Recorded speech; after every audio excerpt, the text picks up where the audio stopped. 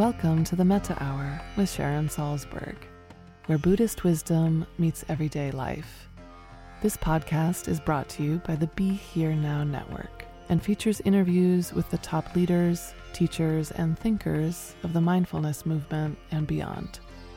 For more information, visit BeHereNowNetwork.com/Sharon.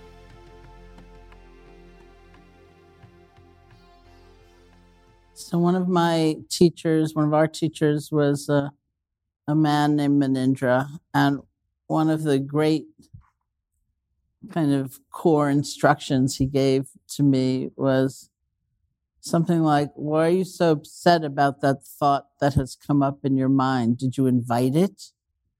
Did you say at 3:15, I'd like to be filled with self-hatred, please? No. But we react as though it was all our fault. It's a lot of blaming, a lot of shame, a lot of distress over what we're thinking, over what we're feeling. Whereas the point of mindfulness is to be with whatever's happening in a different way, more balanced, more present, more interested, kinder, all kinds of things, right? So what's happening per se is not the crucial question. How we are with what's happening is much more crucial. And it's hard to believe. And, we're quite conditioned usually to be very judgmental about what's happening. And these days, in terms of kind of social cachet, because meditation's gotten so much more popular, it's even worse, I think. Like, if you were to, any of us, me too, if we were to leave here on Sunday and run into a friend and they were to say, how was your meditation?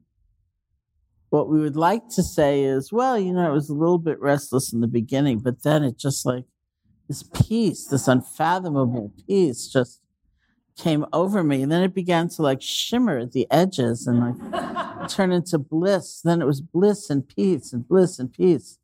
We don't want to say I was bored, I got sleepy, my head hurt, but in truth, not just consolation, but in truth, from the perspective of mindfulness, it's not good and bad.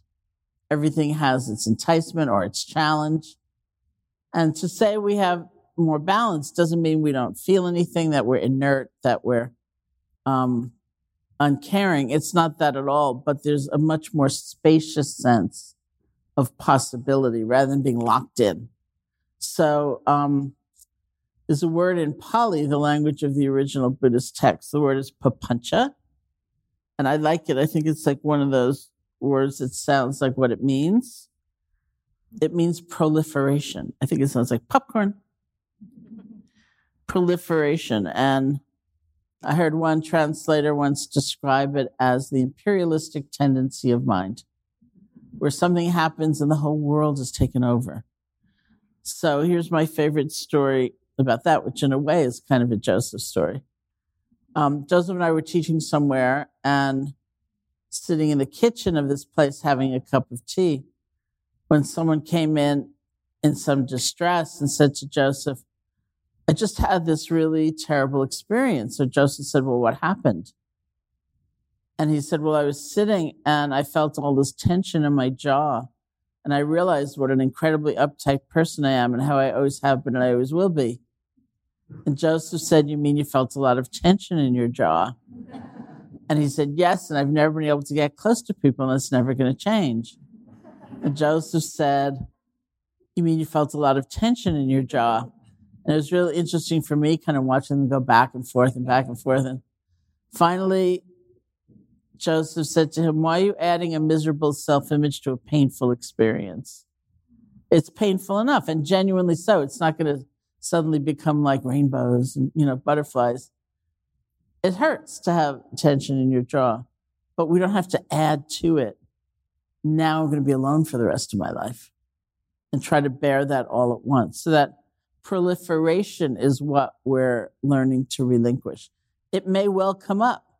We have any kind of experience in the moment and the story will start to run. And stories aren't all bad. Sometimes they really unite us or they show us things we didn't realize we could do or whatever. But Many times it's just that kind of anxiety produced or kind of useless proliferation. And so we have a choice. In other words, if we're present, if we're aware, we don't have to take every thought to heart. We don't have to build a self-image around every feeling. And yet we tend to. And so we often begin and return, as we have, to anchoring our attention in the feeling of the breath so that we're just developing and growing the sense of stability of attention. If other things come up, we don't resent them or fear them, but we can see them as other than, with the same kind of skill set involved to see the difference between the actual experience, the proliferation that may be starting to grow, the judgment, the imagination that it's going to last forever, the feeling of isolation. No one has ever felt anything as crummy as this, We work just to practice letting go and coming back to first the actual experience and then the feeling of the breath. And so we'll sit together now. Once again, sit comfortably. Mm-hmm. There's a line in one of the discourses on meditation. It's actually the Buddhist discourse on establishing mindfulness. There is a line in that discourse which I had read many times and not given it too much attention. But then at one point, as I was reading through it, the line jumped out and started practicing with it. And it really made a very big difference in my practice. So there's a very simple instruction in the discourse that says, be mindful that, and then in the equivalent of quotes, there is a body. Be mindful, there is a body. So it's really a simple instruction. The fact that it's in quotes in the discourse suggests that we actually want to articulate in our minds the phrase. It's almost like making a soft mental label or note in the mind or phrase, oh, there is a body. There is a body. And it's just intermittently repeating that phrase. And what that does is it helps the mind settle into the very effortless, easeful awareness of your body in the sitting posture. You're just reminding yourself, yes, there is a body. See if you can actually feel yourself settling into the awareness of your body posture. There's nothing to do, nothing to change. It's just settling into the body, kind of feeling of the whole body. The body becomes the framework. There is a body. So settle into this now, and I'll do a short guided practice. Sitting comfortably, sitting in a dignified posture.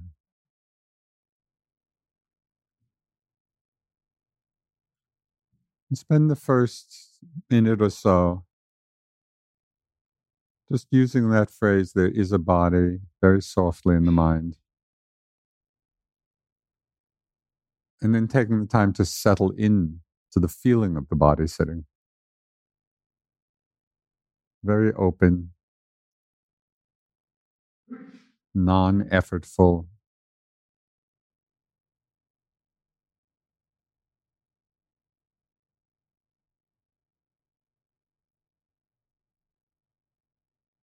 The mind is not doing much, simply open and receiving the feeling of the body sitting.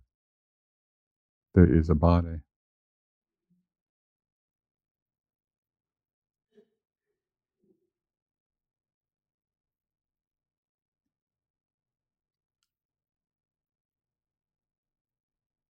And within this framework of the body, you may begin to feel the sensations of the body breathing. There's no need to narrow the attention on the breath. You can keep the larger frame, there is a body, and simply feel the sensations of the body breathing within that frame.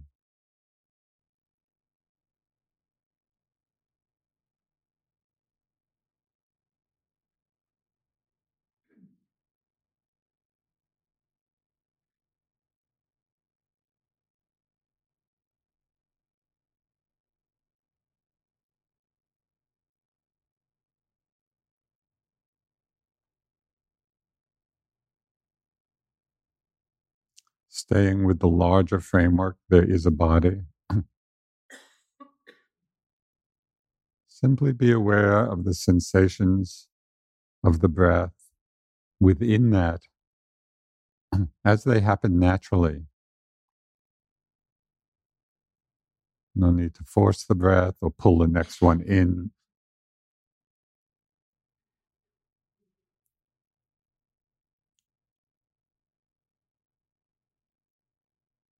We're grounded in the larger framework that is a body.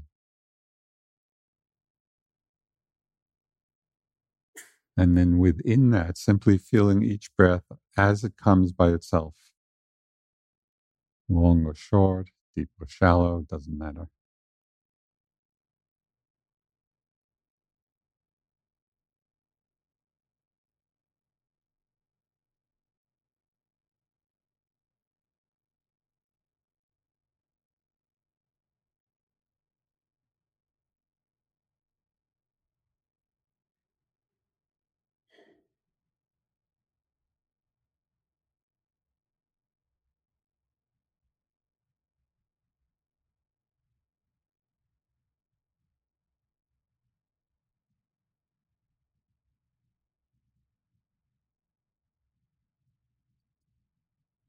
As the body is breathing in, simply know you're breathing in. When the body breathes out, simply know you're breathing out.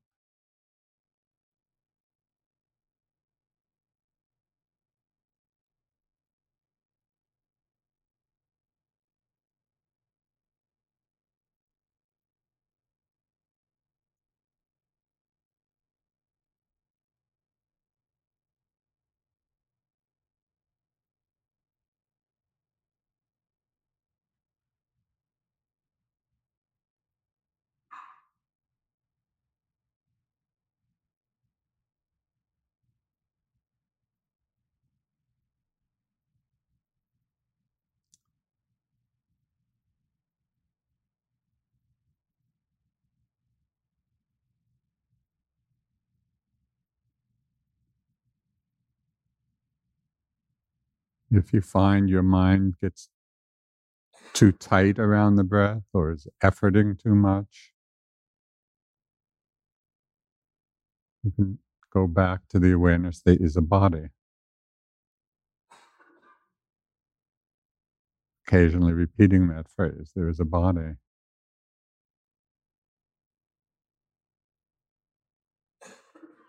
Feeling the body posture.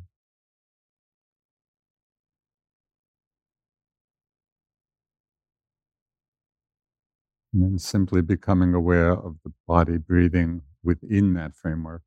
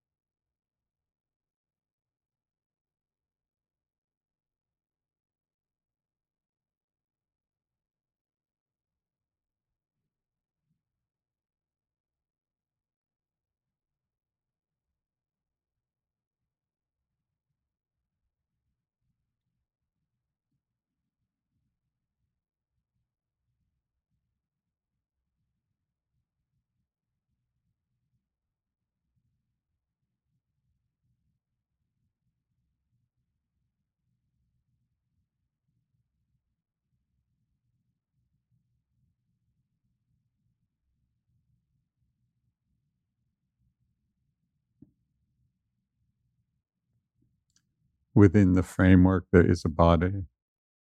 You may become aware of hearing different sounds. Simply being aware of the sounds coming and going in that open space of awareness.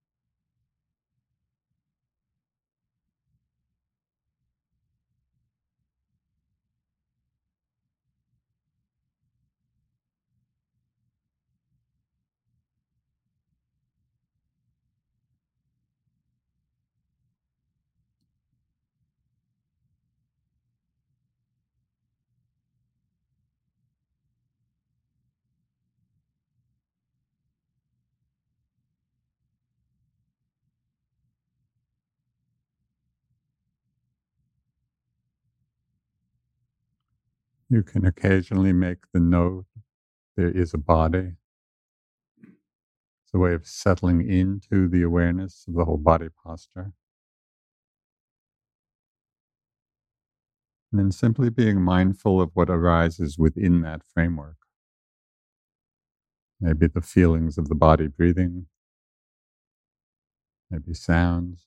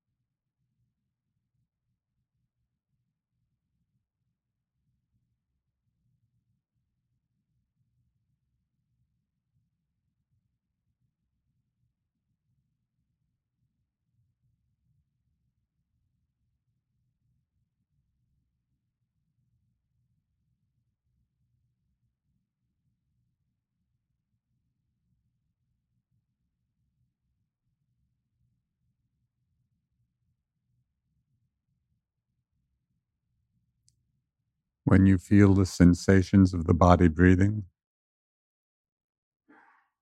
you might make a soft mental note of in and out, or rise and fall. Really just a whisper in the mind to help connect you with the actual felt sensations of the body breathing in, the body breathing out.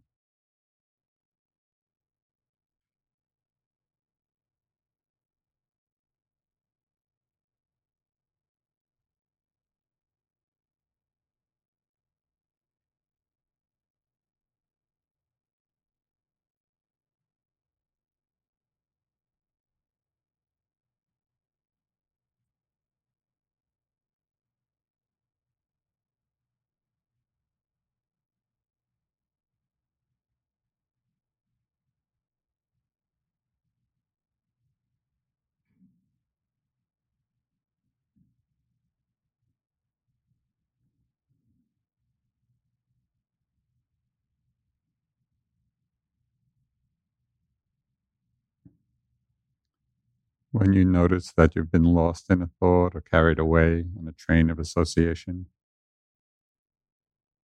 pay attention to that moment when you wake up from being lost. That moment of recognizing what thinking has been happening.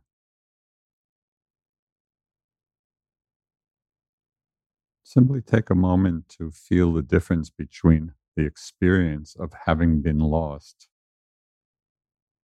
that deluded state of mind, the difference between that and the feeling of it being awake and alert and aware.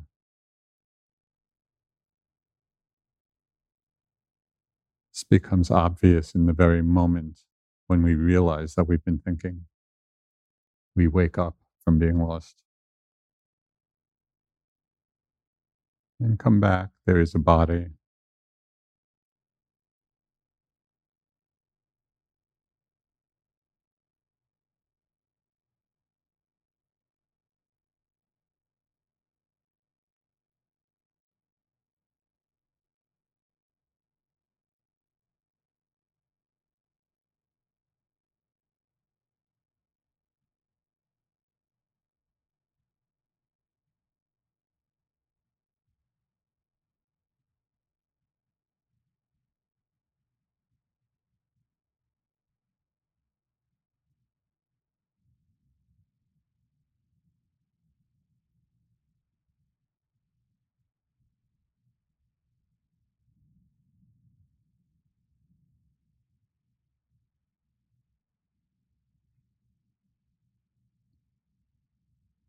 Resting at ease in the awareness of your body sitting.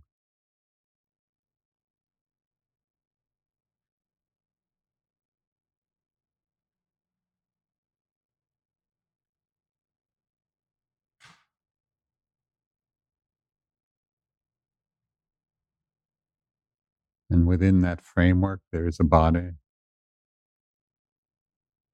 Becoming aware of the sensations of the body breathing.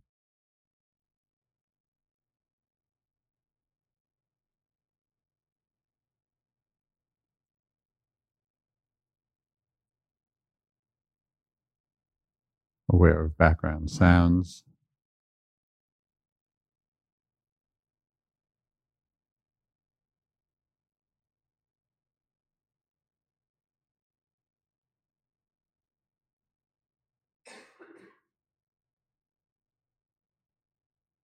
And aware of being lost in a thought and waking up from being lost. What is that like?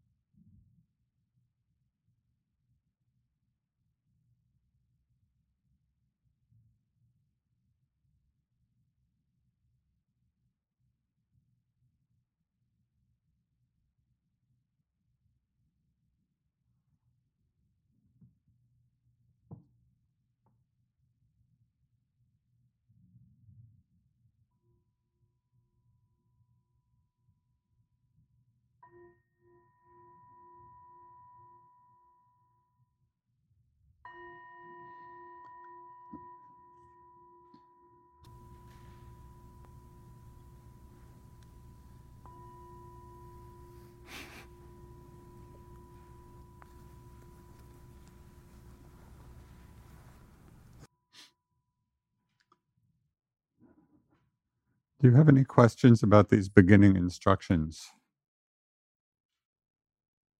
Whether it was helpful to use that larger frame, there is a body within which to feel the breath, or was it not helpful?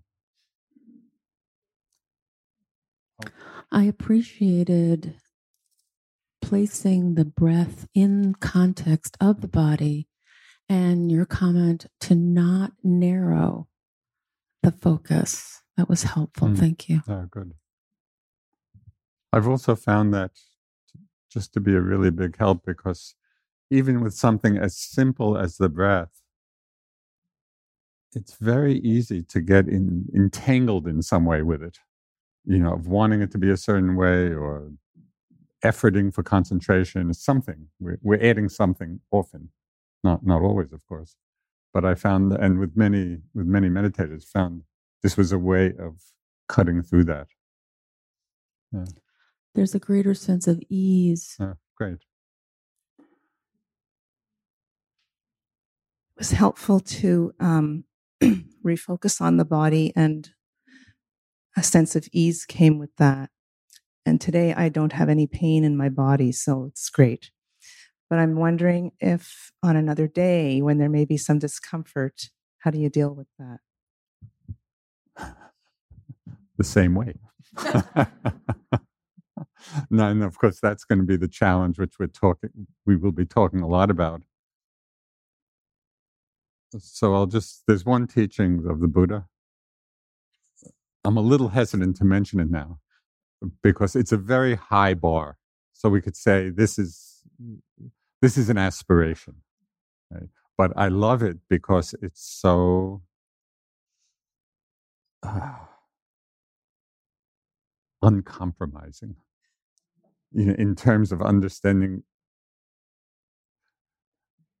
the potential and the depth of genuine freedom. So we're not talking about something superficial here. We're talking about a profound transformation of consciousness, which happens gradually. In the text it said, the Buddha was teaching, and he said, as long as there is attachment to the pleasant and aversion to the unpleasant, liberation is impossible. Every time I hear that, I kind of sit up straight. Because clearly that the teaching was that as long as there's attachment to the pleasant and aversion to the unpleasant, liberation is impossible. But of course, this cuts to the very depth of our conditioning. We're almost all of us, unless you're a fully enlightened saint, we do have these deep conditioned tendencies to want what's pleasant and to not want what's unpleasant. So this is the great challenge of our practice, is to see, okay, this is the pattern of our conditioning. It simply creates more tension and suffering, because then we're living very defensively, trying to hold off the unpleasant, trying to hold on to the pleasant. And in the meditation practice, even if it's for short moments at a time, don't underestimate or overlook what can be learned, even in short moments when we have that openness, that frame settled into the body. And then just as we can be aware of each breath as it shows itself, and we'll be talking more about this, we can be aware of each sensation as it appears, whether pleasant or unpleasant. Where we really get to that place of equanimity. Yeah, unpleasant simply feels like this. Pleasant feels like this. So this is the ongoing challenge of the practice. The more we develop that, the more at ease we are in our lives.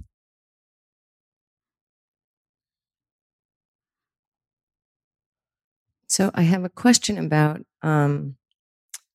the actual framework of the body, right? So let's just say, hypothetically speaking, there's a lot of oatmeal right here.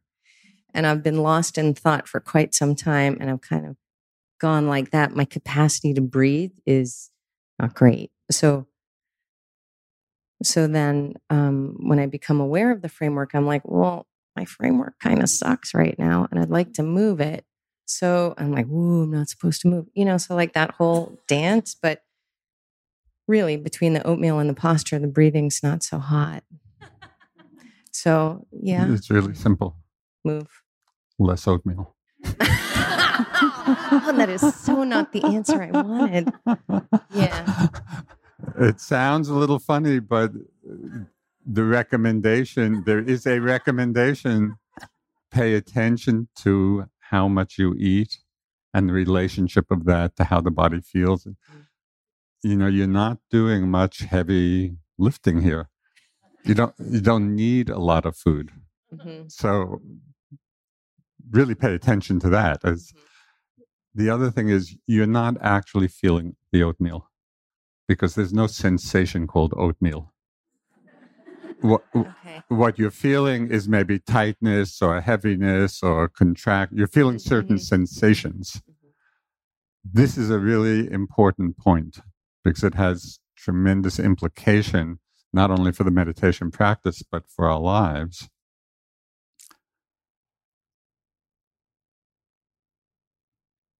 We generally or often confuse the concepts we have about experience with the actual felt experience itself. So in other words, we're overlaying the concept oatmeal on top of these uncomfortable sensations. The reason this distinction is important is that the concept is not changing. Oh, the oatmeal. Oh, why did I have so much oatmeal? Oatmeal. So we're really lost in the reification of oatmeal. Right. But if you see, oh yeah, that's a concept, what's the actual felt sensation? Then within that whole area, I think you'll feel a lot of changing movement, different intensities and different locations and different qualities of sensation. When you're dropping into the actual felt sensations and really seeing how they're constantly changing, just by that, the mind drops back into a more interested, non-reactive space. Whereas if you're framing it all in terms of the concept oatmeal, then, oh, why did I have so much? Or whatever, self-judgment, whatever kind of mind trip you go on about it. Do you see the difference of feeling the actual sense? And that's really all you have to do, because then you're acknowledging, yes, sometimes sensations are unpleasant, sometimes they're pleasant. These are unpleasant sensations, but it's okay. It's okay to feel them, and then they change. And less oatmeal. So don't forget that. Okay, there's somebody way in the back there. Yeah, the question I have is, in doing meditation and you're concentrating in your breathing in your body and begin again, the question is, can you not be mindful of one of the thoughts that come into your mind? Yes, you can be mindful of thoughts coming into the mind. We're going to be talking more about that just as the day goes on and tomorrow. Trying to set out a somewhat progressive set of instructions. And each session will build on the one before. In Burma, actually, when we went to practice, they gave all the instructions at once. And so they gave you a little booklet, which, had all the instructions. And it's like, do it all at once from the first day, which is also a fine way to do it. But we just felt, coming back to the West, where people were not particularly familiar or had a background with the teachings or the practices, it made more sense just to build it progressively. But we'll be talking about that. And the nature of thought is itself a very interesting investigation. And we'll get into that. I found quite often during my meditation that after I have tuned into my body as a framework, I would notice more and more the flow of the air in and out of my nose. My question is, should I shift my attention to the nose, kind of like narrow it down, or should I step back and just be mindful of the body? It's a good question. I would interweave the two. So it's not that one is right and one is wrong. There's different things happen as you have different approaches.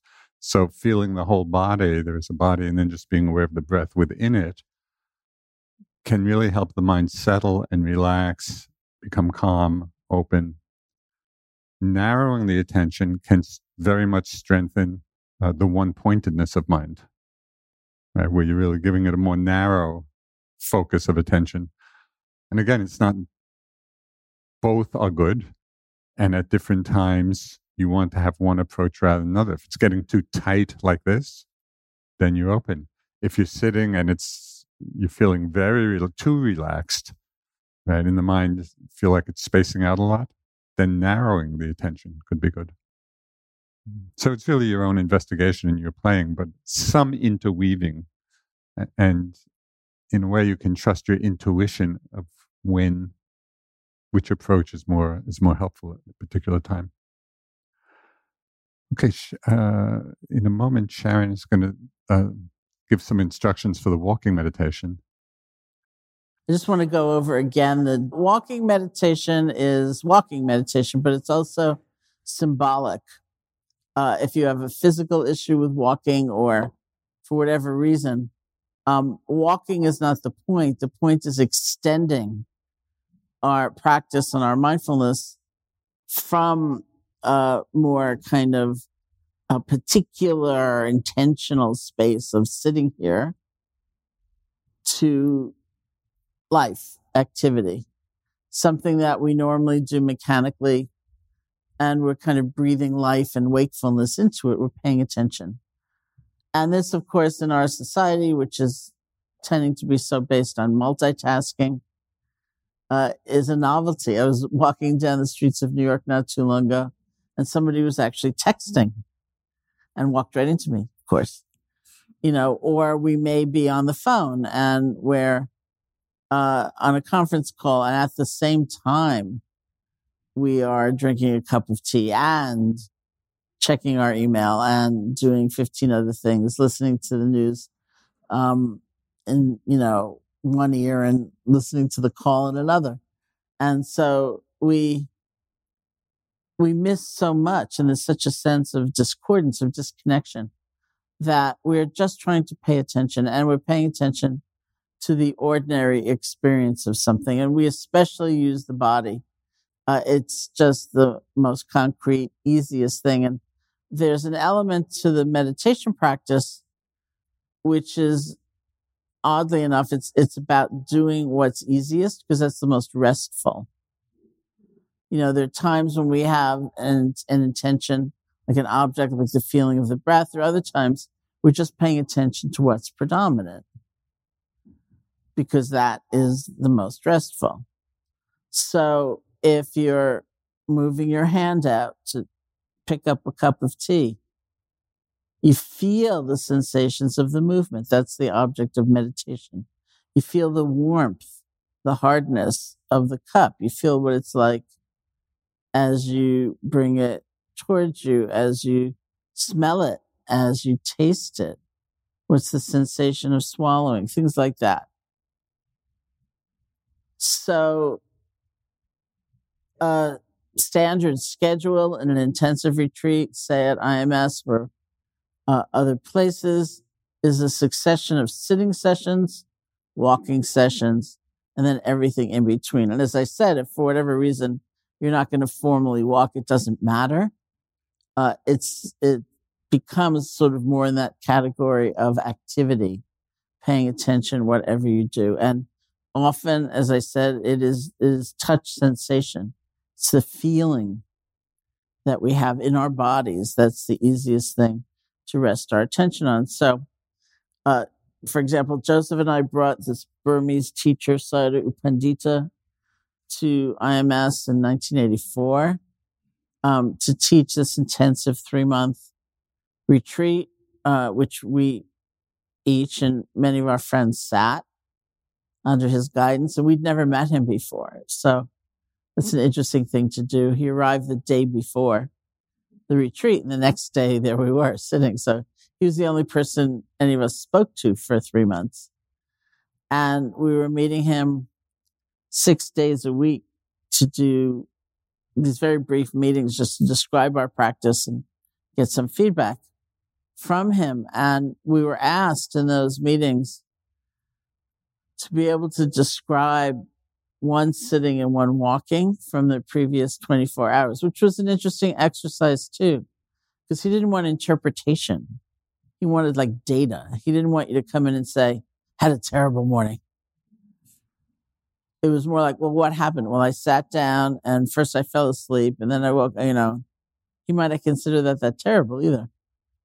Right? So most of us wrote down one sitting and one walking just so we'd have something directly to say, like I was incredibly sleepy or whatever. So we went through, he also had a kind of habit, a teaching habit, where he would tend to say the same thing again and again and again and again and again and again and again, day after day, until something switched inside of you, and then he'd go on to something else. So we went through, and also it was a silent retreat, so I didn't realize that he was working very individually with people. I thought he was telling everybody what he was telling me, but I was the only one listening, literally, because one of the things he had me do was move more slowly. And I noticed people like Joseph were like zipping around the center, and I thought, why isn't anybody listening to him? Why am I the only one? Like, what's wrong with me? Anyway, so we got into a thing, U Pandita and I, where I would go in with my notes about my sitting and my walking, and before I could read them, he would look at me and say, tell me everything you noticed when you washed your face, which was nothing. So I left, and I'd sit and I'd walk, and I'd try to wash my face really mindfully. And it's simple, right? It's just feeling the water in my hands, feeling, the sensation of the water on my face. When my mind wandered, because of course it did, gently letting go and just coming back to the most predominant experience of the moment. So I'd go in the next day, and before I could say anything, he'd say, tell me everything you noticed when you drank a cup of tea, which was nothing. So I left, and I sat and I walked and I washed my face really mindfully in case he went back to that. And then when it's time to drink a cup of tea, I felt my arm going forward, and I felt the sensation of the cup, and I tasted the tea, and I went in the next day, and it was, tell me everything when you opened the door, which was nothing. So I quickly saw where things were going. And in my mind, I called it the torment of continuity. But it actually turned out to be the most beautiful experience, because first of all, nothing was more important than anything else. And everything could kind of come to life as an experience of meditation. If I was in the dining room drinking a cup of tea and I got completely swept away in a fantasy and kind of came out of it, the temptation is to do something like, I'm going to throw my cup in the dishwasher and run back into the meditation hall so I can get mindful again. But I had to start again right there, because maybe that's what he was going to ask about the next day, So I say that in kind of the bigger context of walking meditation. That's what we're really doing. We're starting to bring these qualities to life. And when we say concentration, and especially in movement and activity and walking, it can't be a kind of very narrow, constrained, uptight focus trying to block out everything else, which is often what we think of with the word concentration. We have an object or a series of objects of awareness, and we are resting our attention lightly. Like right now, just as you're listening or thinking, maybe thinking of a question, feel the most predominant sensation in your body, wherever it is, lightly. And just have that as a kind of anchor as you keep coming back to it. Eyes open. Right? And so you simply feel. That was another thing that was very interesting about sitting with U Pandita for 3 months and not speaking about, each of us speaking about our own experience until the very end, which is when I found out that I think it was actually Joseph asked me what I thought about 3-part walking, which means 3 speed, which I'll describe in a minute. And I said, what's that? Because I was like slow and slower, which is really how he had me work. But I saw in talking to some people, like right at the end, that some people had really worked hard to try to find new, novel sensations to describe to U Pandita. And I thought, I said the same thing for 3 months, every day, except for 1 day a week. And it's not really about trying to find something spectacular or novel. It's how we are. Remember, mindfulness is a relational activity. It's how we are with what we're experiencing that's most important. And so if you're feeling the warmth of a teacup, Simply that. Okay, formal walking meditation is not the same thing as taking a walk. You want an area which is not so extensive where you can just walk back and forth. It of course, depends on space constraints as well. I would say maybe the width of this room could be half the width of this room. If you can get outside, I think that's terrific. The 3-speed idea is that as you begin a formal walking meditation session, you're walking pretty quickly. And the object of awareness that we're resting on primarily is not the feeling of the breath, but the sensation of movement, because that's the most predominant. It's the easiest to pick up. And what we can pick up in that faster speed is basically our feet touching the ground, right? Or our body moving through space. So it might be like touch, touch, touch, touch, or just that sensation of movement. And then if you are in a situation where it works and you feel like it, you should slow down somewhat so that in terms of sensation in your body, you're kind of feeling your leg going up and going down, the next leg going up and going down. And this is not an anatomical exercise. You're not looking for this muscle group did this and that muscle group did that. It's feeling. You don't have to name the feeling, but that's where we're paying attention. Heaviness, lightness, swaying, contraction, release, something like that. And then if you are in a particularly protected place like here, and you slow down a lot so that what you can feel is your leg going up and all the sensations within that, moving forward, placing, shifting your weight. It's like the most bizarre looking thing ever. When we moved into the Insight Meditation Society, we were very young and naive. And it's, how many of you have been there, by the way? Okay. So it's, this brick building and this sloping lawn down to this country road called Pleasant Street. And there were just people slowly walking on the front lawn, and these cars would stop and people would actually get out and look like, what are they doing? That is so weird. And then we decided we needed to grow hedges, as mature people. So you don't want to do this if you're walking down the streets of New York, for example, or you're on a subway platform somewhere. But here, if you want, slow down a lot. It's a very exquisite sense of just picking up all these changing, moving sensations that actually is our experience of our body. Your attention will probably wander many, many, many times. That's fine. You recognize that, and really without harshness or feeling you did something wrong, see if you can let go and come back to that experience of movement. Okay, we're going to do some walking and then come back, okay?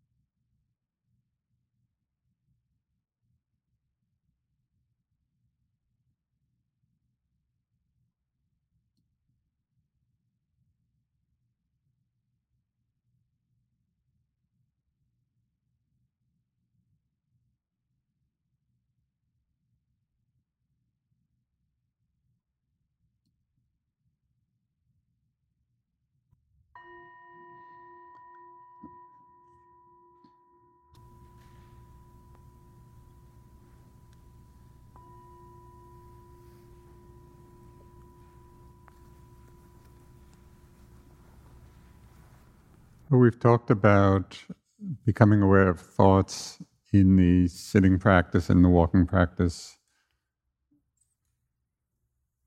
trying to be alert for the arising of thought, and noticing the difference between being lost in it and being aware. There's another exercise with thoughts that I found extremely illuminating and very freeing. And that is both in the sitting, but particularly in walking and in moving about.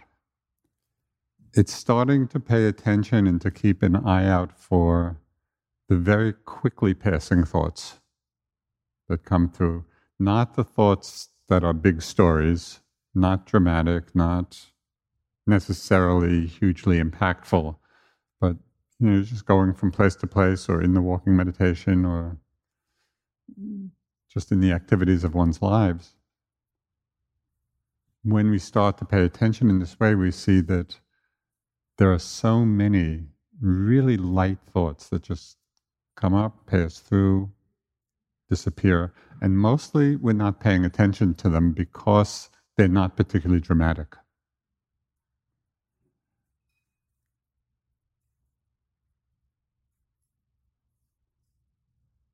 So on one retreat, I just started paying attention and keeping an eye out for these quickly passing thoughts in the mind. And it was pretty interesting. Have you had the experience sometime of waking up in the morning, maybe the alarm goes off, or you wake up and then maybe for a minute or two, sometimes dropping back off to sleep in a quick little dream state, and then, after a minute or two, wake up and are really awake. What I found was that watching these quickly passing thoughts as I was moving about in my life, it was very much the same experience as falling back into the dream state of having been asleep, waking up, and lost in the thought for just even a short period of time, even 10 seconds. But for the time that we're lost in that thought, it's just like going back into the dream. And then we wake up, oh yeah, this just thinking. Then what I began to notice is that a lot of these very quick thoughts, the light ones, the ones that don't seem particularly disturbing, in one way or another, were often self-referential. In an easeful way, not in a big dramatic way, but it could be just, planning for something, or remembering something, or commenting on something. But the content of the thought in one way or another very often revolved around some sense of self. And so then I put all of this together, kind of the waking up and going back to the dream state, watching these very quickly passing thoughts, those which are often connected in some way or other with a sense of self. And I realized that many times through the day, as these thoughts would arise in the mind, and if I was not paying attention, if I wasn't being aware of them, and just dropping into the dream state for that 10 seconds or so, that I was actually dreaming myself into existence. Because all of these quickly passing thoughts were just reinforcing, in one way or another, some sense of Joseph, some sense of self. And I like that phrase, dreaming myself into existence. And it became a kind of reminder to me during the course of a day to be aware enough or awake enough so not to be dreaming myself into existence. Just seeing these quickly passing thoughts, really becoming aware of them as they appear. Because each one, even though these are not the dramatic ones, they're not the particularly disturbing ones, but each of these very light thoughts are still reconditioning our mind, even if it's for that short period of time. And the fact that they occur so frequently, so this is not an occurrence that happens once an hour. These quickly passing thoughts happening frequently. If we're not aware of them, we drop into the dream state of them. They are reconditioning our mind in a certain way based on the content. But because we're not paying attention, we don't even realize that that's happening. So I just got really interested, and it was kind of, it was like a game. It was a fun game, just to be, going through the day, moving about with an eye out for these flashing thoughts. And if we set the intention, the mind can actually become pretty good at it. I guess what was so surprising to me was there was this whole kind of class of thoughts or arena of mental activity, which, because it wasn't dramatic and it wasn't big, heavy-duty stuff happening, that I had been mostly ignoring it, just not paying attention at all, thinking that these light thoughts were not very impactful. But they are impactful in a more subtle way. So there's not a big storm happening, but each of these thoughts that, when we're not aware that we're thinking, when we're not mindful, when we've dropped into the dream state of them, they are conditioning, they are coloring our minds, each one of them. And it's very interesting just to see that, and we begin to get a much deeper sense of the extensiveness of our conditioning with respect to thoughts. So does it seem clear? And again, just play with it. It's like, have fun with it. It's just watching the mind as you're moving about. Just keep an eye out, an inner eye out, like that. So we have a few minutes for questions about your practice, if you have any. A question about mental noting. So you could have, using a mental note, and what arises is something about a feeling, an emotion. So you could say anger or, discord or whatever, and come back. Or maybe you should be exploring that and spending more time with that. So how do you kind of think about that? What technique to use? Yeah, I mean, there's no right or wrong, so some of it would depend on the intensity of what's arising. If you can come back to, some people would say, if you can't come back to the breath, go back to the breath. Sometimes we just can't. It feels it's too big a tug. And it also, we need to take care with what we mean by exploring it. It really isn't the same as, why is this here and what am I going to do about it? But really, what is this feeling? So say with very strong emotions, tremendous craving or fear or anger, we tend to get quite fixated on the object. If you really want a new car, with every fiber of your being, you might fixate on what's the upholstery going to be like, and should I do this or should I do that? It's very rare that we kind of pivot and say to ourselves, what does it feel like to want something so badly? But that's really what we're doing. We're making that pivot. What does fear feel like? What is the experience of fear? And so that's the exploration. That's why we usually start with the body. And when I say, like, watch the anger movie or watch the movie, it implies kind of a non-judgmental experience where you're simply noticing what is. And that's, sometimes in that kind of craving, we find tremendous loneliness or we find, a feeling quite strong, but it's sort of normally hidden from view in some other feeling. And so we just see layers and layers. And that's also sometimes, like, if I'm working with somebody in a longer retreat and I'm going to see them a number of times, and let's say they're experiencing something like anger, I might say, next time I see you in 2 days, see if you can name 3 things you found inside the anger. And one of them can be that it's changing.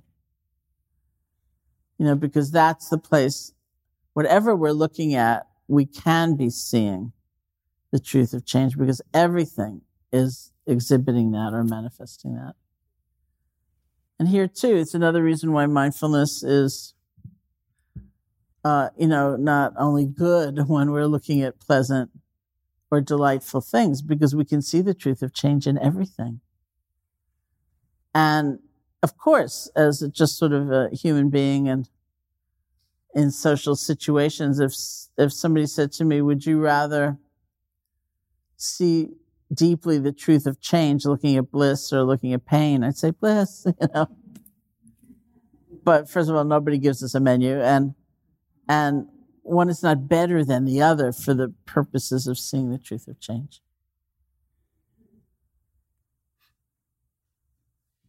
Hi, I have come to the conclusion that when I practice, I multitask. In other words, I am aware of my breath. I'm able to stay with the breath, not that badly. I don't get into thoughts forever. And yet, even though I'm checking my breath on a regular basis, I see images, thoughts are coming. So it's like I have two tracks. I have the breath and I have the brain. So how do I deal with that? Yeah, I mean, according to the Buddhist psychology, consciousness is arising and passing 17 trillion times a moment. Now, I don't know who counted, which is to say that a lot of things are happening very quickly, and because it's happening so quickly, it can often appear that they're simultaneous. So, if you twirl a torch, quickly, what we see is a circle of fire. But actually, it's not a circle. It's a continual movement that appears as a circle. So things are happening so quickly that very often we're not picking up the distinct arising and passing of each one. And so it appears as if there's thinking, there's the breath, there's sounds, all at once.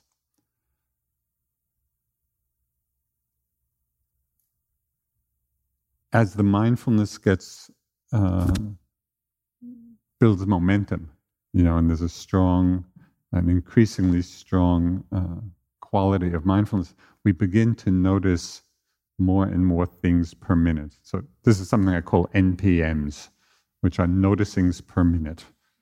And at first, maybe we have 10 NPMs, and then it goes up to 20 NPMs, then maybe it goes to 100 NPMs, where we're really tuning into the momentariness of the flow. So at that time, you might begin to see that it's actually sequential, hearing, a breath, a sensation. But at other times, it might not be. It might feel like all of this is happening at one time. So then I would simply be with, as Sharon mentioned, foreground, background. So even if it appears that things are happening simultaneously, you can notice or give attention to what is in the foreground of your attention, even if there's some awareness of something in the background. So there doesn't have to be any conflict or fight with these different experiences.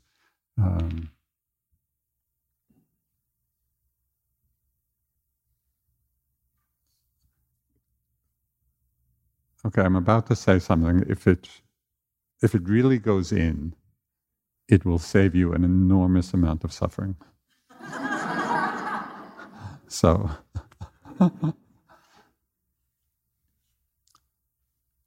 and we've talked about this already. Let's say it again. The essence of the practice is not about what it is that's arising. It's about how we're relating to what's arising. And so the essence of liberation, the essence of the free mind, and the Buddha talked of that, and he uses this phrase a lot, liberation through non-clinging. So really what we're practicing is not clinging. But almost everybody forgets this and thinks that we're practicing for an experience.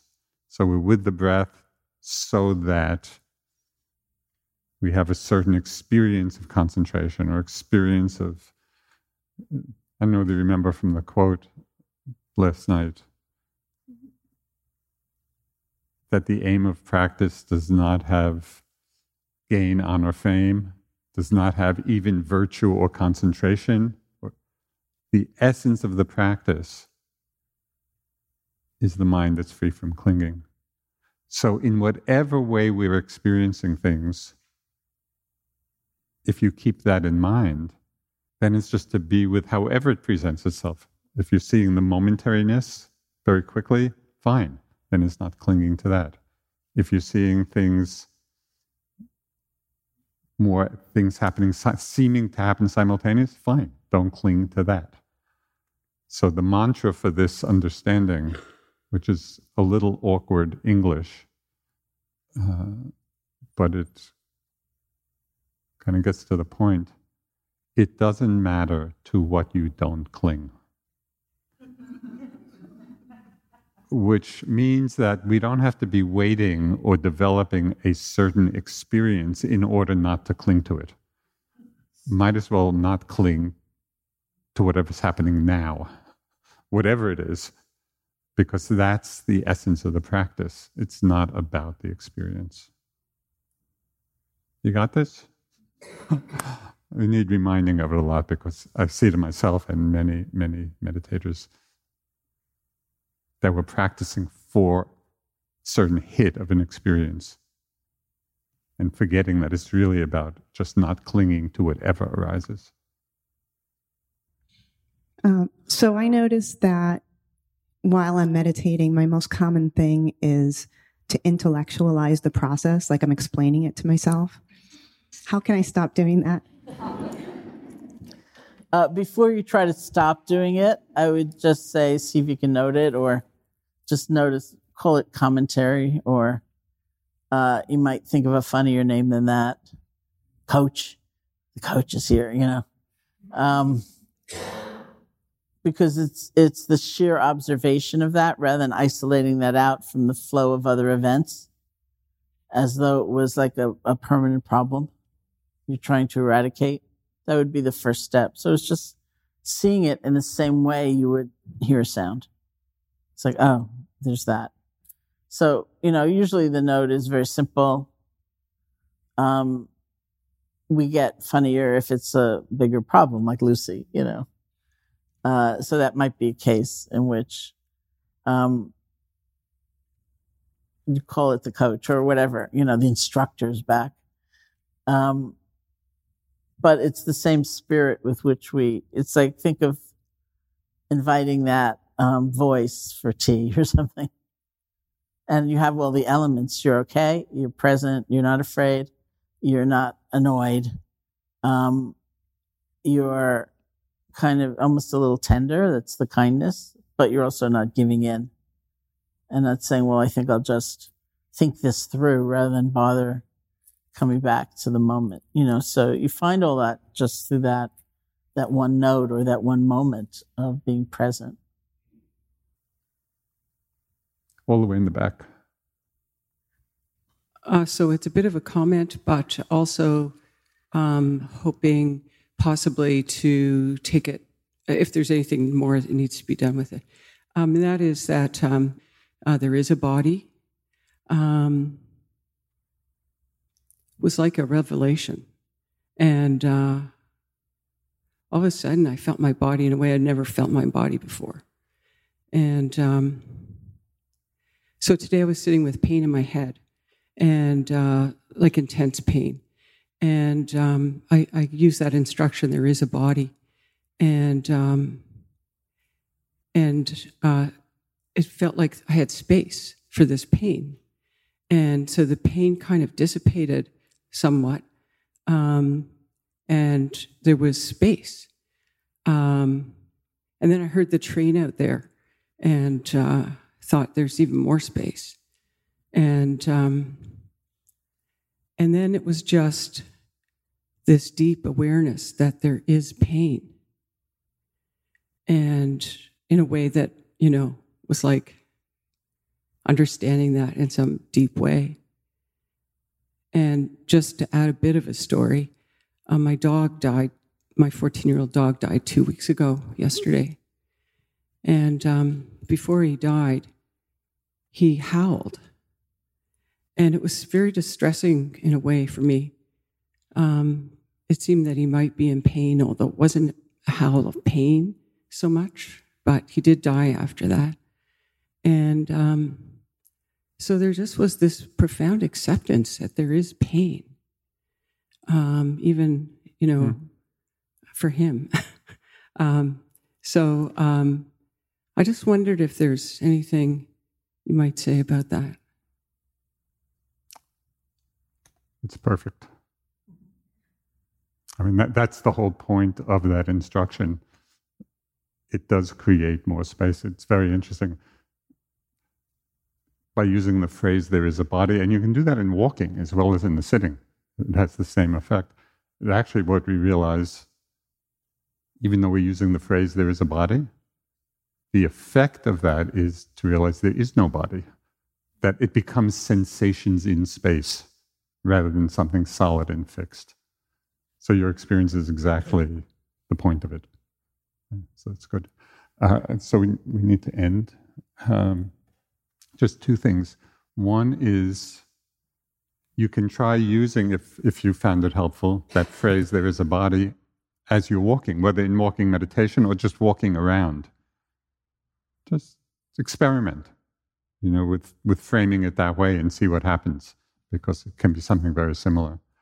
And the other is just through the next period of time, keep an eye out for those quickly passing thoughts. Even as you're doing whatever you're doing, just be watching and notice what happens as you do that. Okay. Okay, thank you. Hey folks, thanks for listening.